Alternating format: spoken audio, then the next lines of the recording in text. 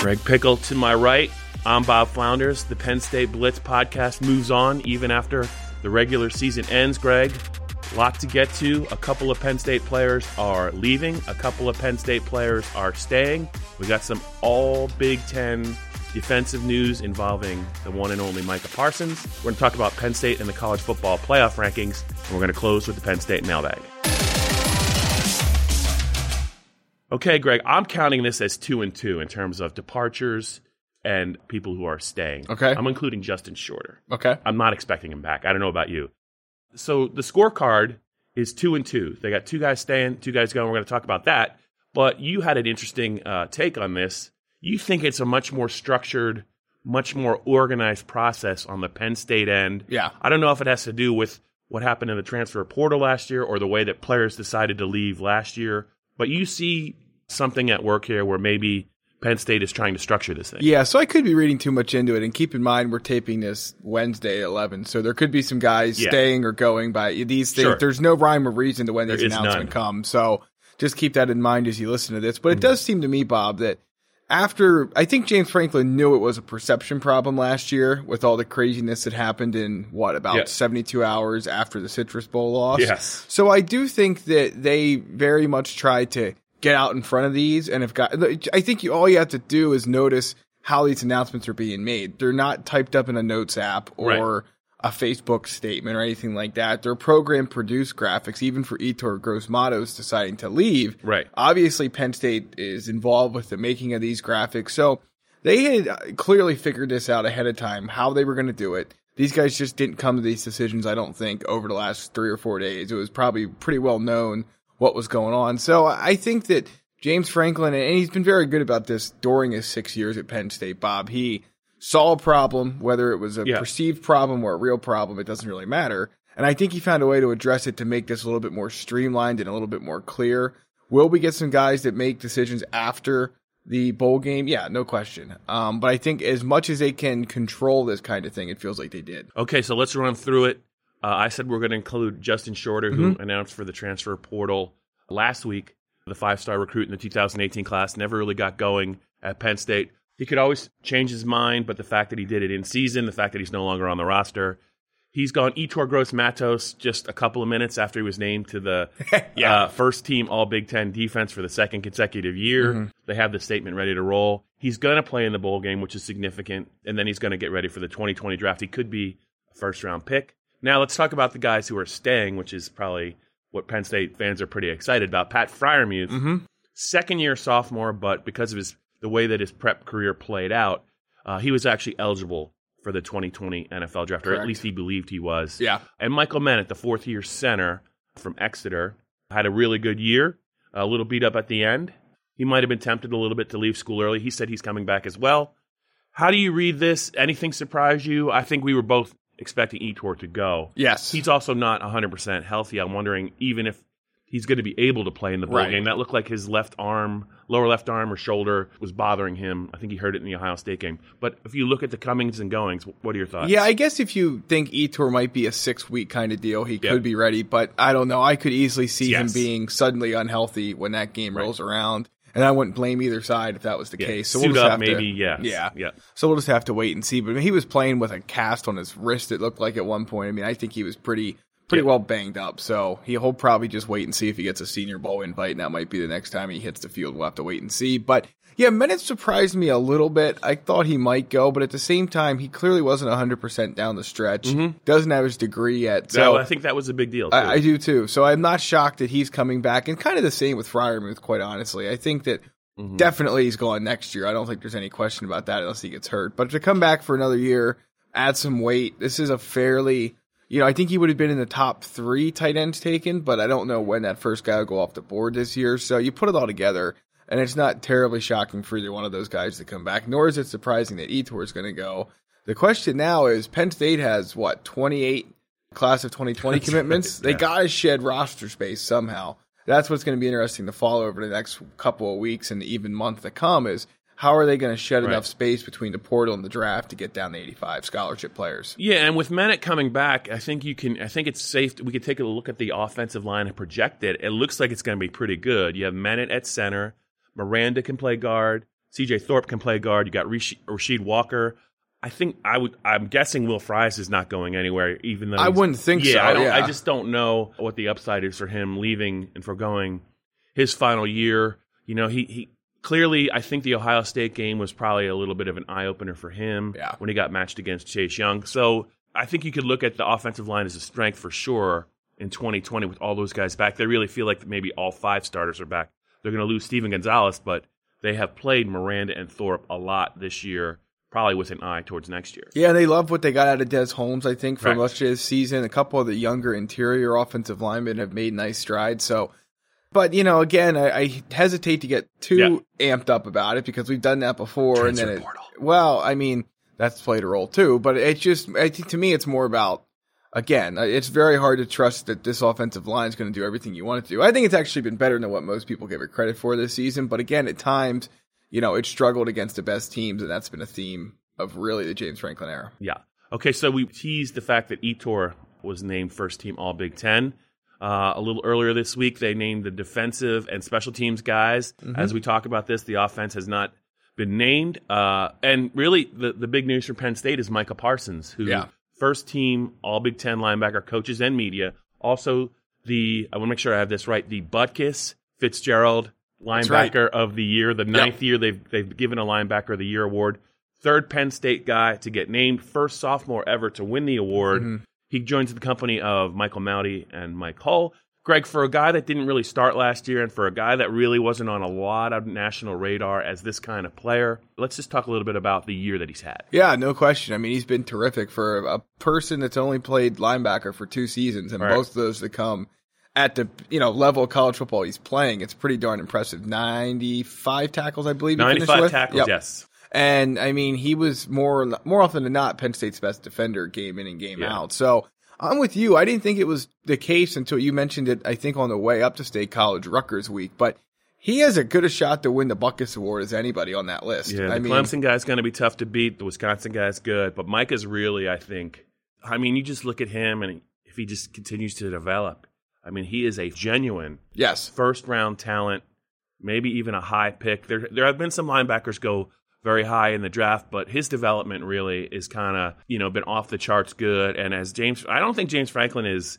blowing smoke when he says he hasn't even scratched the surface of his potential. What stood out the most to you about his year this year? Yeah, I just think it was, again, the development of the mental side of the game and playing more with an understanding of where plays were going to end up as opposed to just seeing it and reacting and just being so athletic that he'd end up in the right place kind of by happenstance. I think we saw this year that he was very good when it came to being there because he knew where it was going to go as opposed to reacting to when he saw things take place. So, yeah, and I think he grew as a pass rusher a bit too. They tried that a bit more last year, but toward the end of the season, I think there was a game at home toward the end of the year where they blitzed him a ton and didn't really get home. He got home more this year, impacted more plays.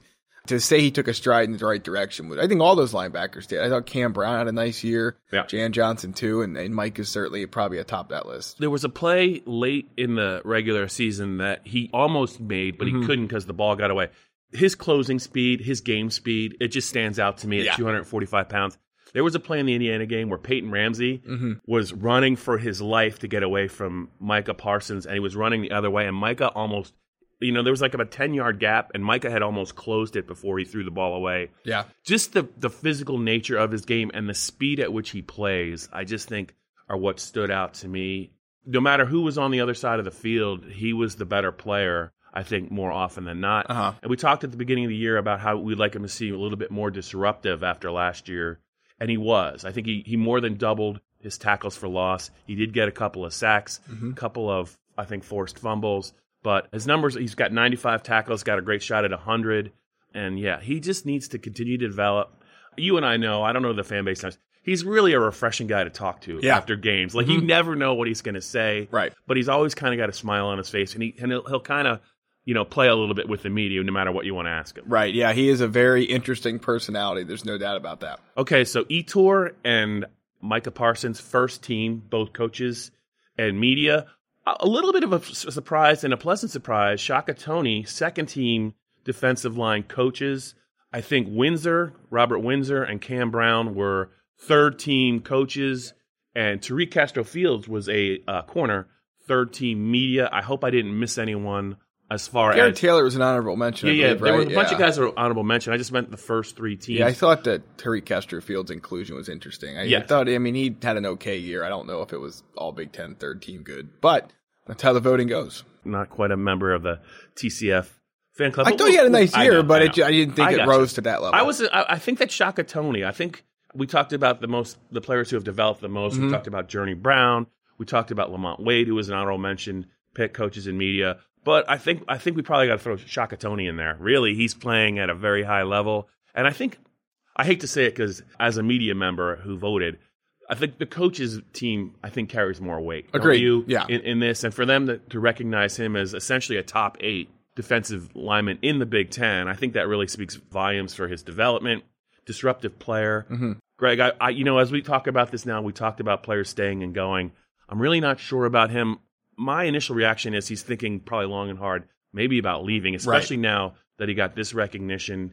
I think he is a pass rusher, a pure pass rusher, and that's what the league's looking for. Yeah. Your thoughts just on him? Yeah, there's a use for him for sure. And, the biggest thing he's had trouble with at Penn State's keeping weight on. It seemed like he played most of this season at the weight that he's been destined to play at. So I think the question is, does he want to come back and put one more year like that on film? Right. Maybe have a year kind of like Etor and rise his stock that way? Or does he want to go now and take his chances with where he ends up? That's the question that him and his family and whoever else is advising him will have to decide on. I think that he'd probably be best served to come back for another year, but I don't know if the reward would be so great that it would mean it would be nuts to go to the NFL at this point. I would just point out that if he comes back next year, Etor Gross-Matos isn't on the other side. Right. So I think this might be... You look at his numbers and they were good, but he also had a chance to make more plays, and it wasn't his fault. But the effort he played with this year I thought was very, very impressive. I think he's a guy to watch very closely as he makes his decision. And Greg, usually the rule of thumb is the longer they wait to make their decision, I think you got to lean towards maybe players who might be thinking about. Agreed. Yeah, I think there's some guys, and KJ, and again, we're taping this Wednesday, December, what is today, 5th? 4th, I don't know. You're close. Close enough. I think there's some guys, as we talk right now, KJ Hamler being one of them, Shaka Toney being another one, that probably want to get some of that NFL Draft Advisory Board feedback in January. So I think you might end up, or I think that comes late December. Either way, some of these guys might hold out and see, kind of get some more feel for where things stand by the end of the bowl game before deciding. Okay, before we get to the second half of our video and our podcast, I think you have something you would like to say to our audience. The Penn State Blitz, it's continuing through bowl season, the podcast. It's never going. I don't think it's ever going away. That's right. So you can find it wherever you get your audio. Apple, Stitcher, Google. Don't forget to like, rate, and subscribe. It comes out Wednesday if you subscribe. Otherwise, you can get it Thursday morning, the podcast on Penn Live. Same goes for the videos, youtube.com/allpennstate.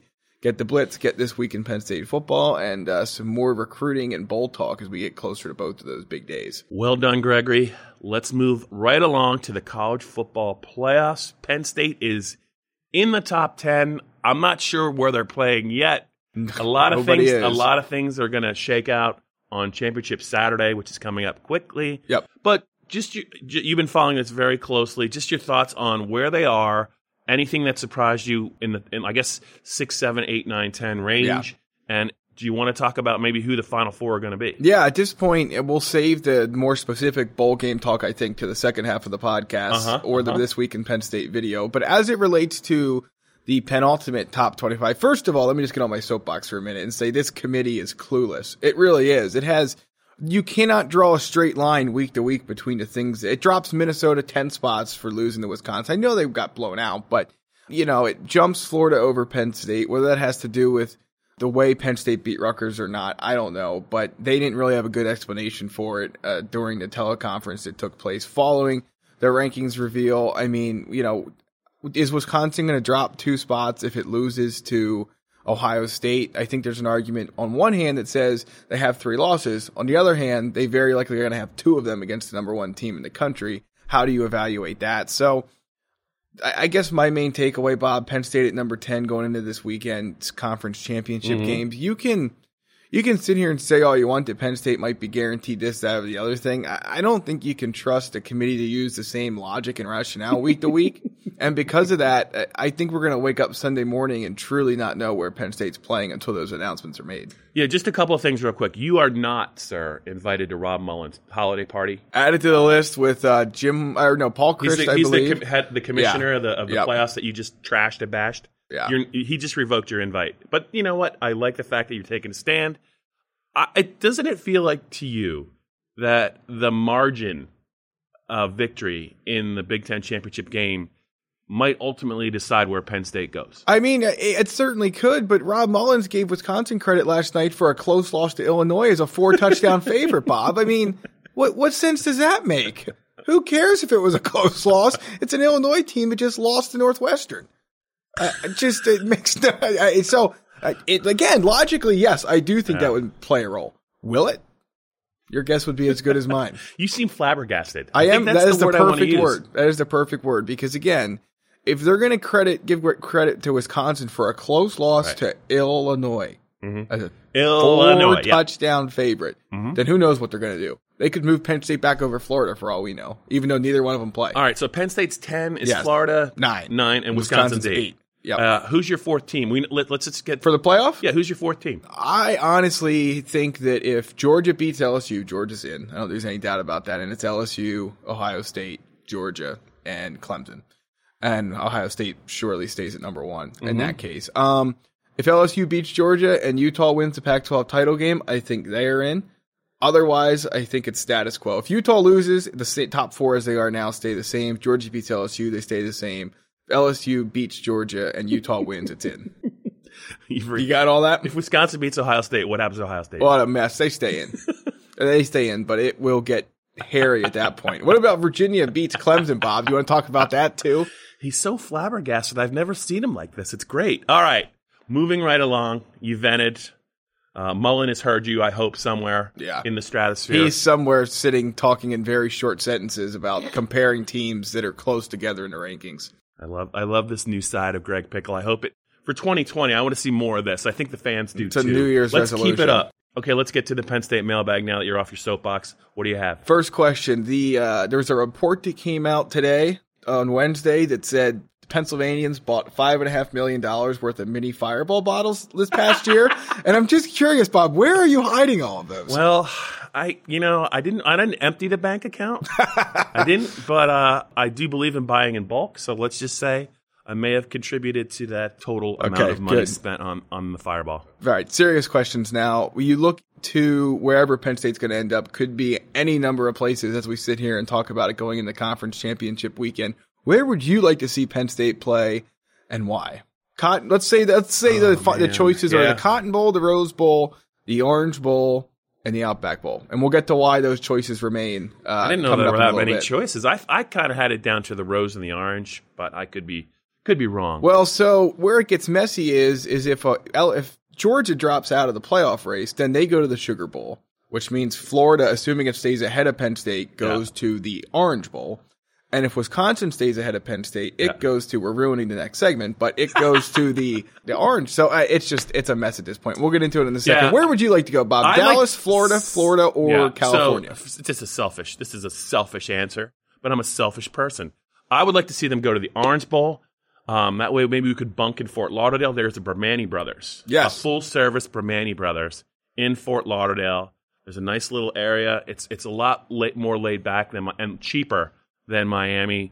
I would vote for Fort Lauderdale and the Orange Bowl. I don't think the problem is if they go, I don't think they'll be playing in their opponent, I don't think will actually get the Penn State fan base excited. But I would say this, Greg, if they would play Oregon in the Rose Bowl, it'd be the 25-year anniversary of the 94 team's victory over Oregon to John Carter. But I just don't know if that gets the fan base excited either. I think the fan base wants to see the best matchup possible. Yeah. And I don't know if you're going to see a great matchup in the Rose Bowl or even in the Orange Bowl. So maybe I don't know. It's crazy.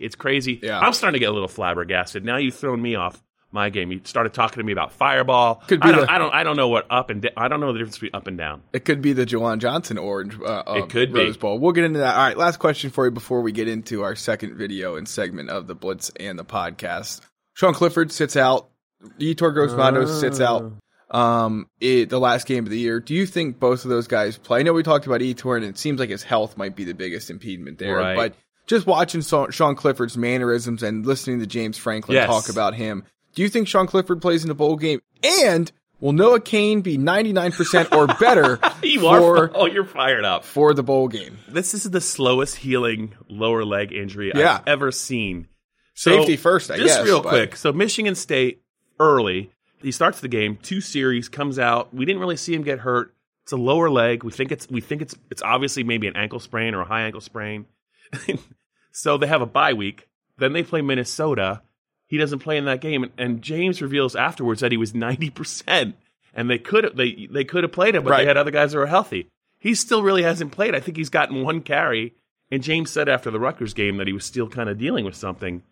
I think he's going to be healthy for the bowl game. Sean's the more interesting question. I was fascinated by Franklin's answer to how they treated him for the Rutgers game, and the fact that when they decided not to play him, if they were going to get him ready to play, they were going to play him against Rutgers, even a little bit. He said that it sounded like they would have treated him one way, but when they made the determination that he wasn't going to play, they treated him differently. And I'm just wondering, without being a doctor or a member of a medical staff, you just wonder what they did or what they're doing to him to try and get him ready for the bowl game. But I think this injury, he talked about the fact that if they didn't do what they did, the injury was never going to go away. So I think this is a little bit more significant of an injury than we really realized. Yeah, it seems that way. And you just wonder, not to try and compare apples to apples, but did he maybe go the route that Trace McSorley didn't go last year? Because, Trace obviously was banged up for a lot of that second half of that season. Sean has been too. James, I think, has been mentioning since the Minnesota game that he's not 100%. So just wonder if they maybe didn't say, hey, let's get this cleaned up now, get you back for the bowl game. And, whatever that means, you're right. It was a very interesting answer that indicated maybe this was a little bit more serious, or maybe the procedure was a little bit more in-depth or drawn out than whatever they were going to do otherwise. So we'll see. It's curious because Tommy Stevens had a lower leg issue that they kind of could have handled one way. They handled it another way. And then at the end of the day, he ended up going, I think he got treated by somebody else. So I wonder if there's a lesson to be learned in there as well for Penn State and Franklin, and maybe how they're approaching Sean. I think they definitely want to try and get him ready for the bowl game. But if he's at 85%, I mean, what do you, and you risk maybe playing him and getting him, banged up again for spring practice. What's the move? He wants to play clearly, but I think James is looking at the big picture with Sean, even though they like the 230-pound redshirt freshman who's not afraid to run the ball on every play, Will Levis. We'll be back after this.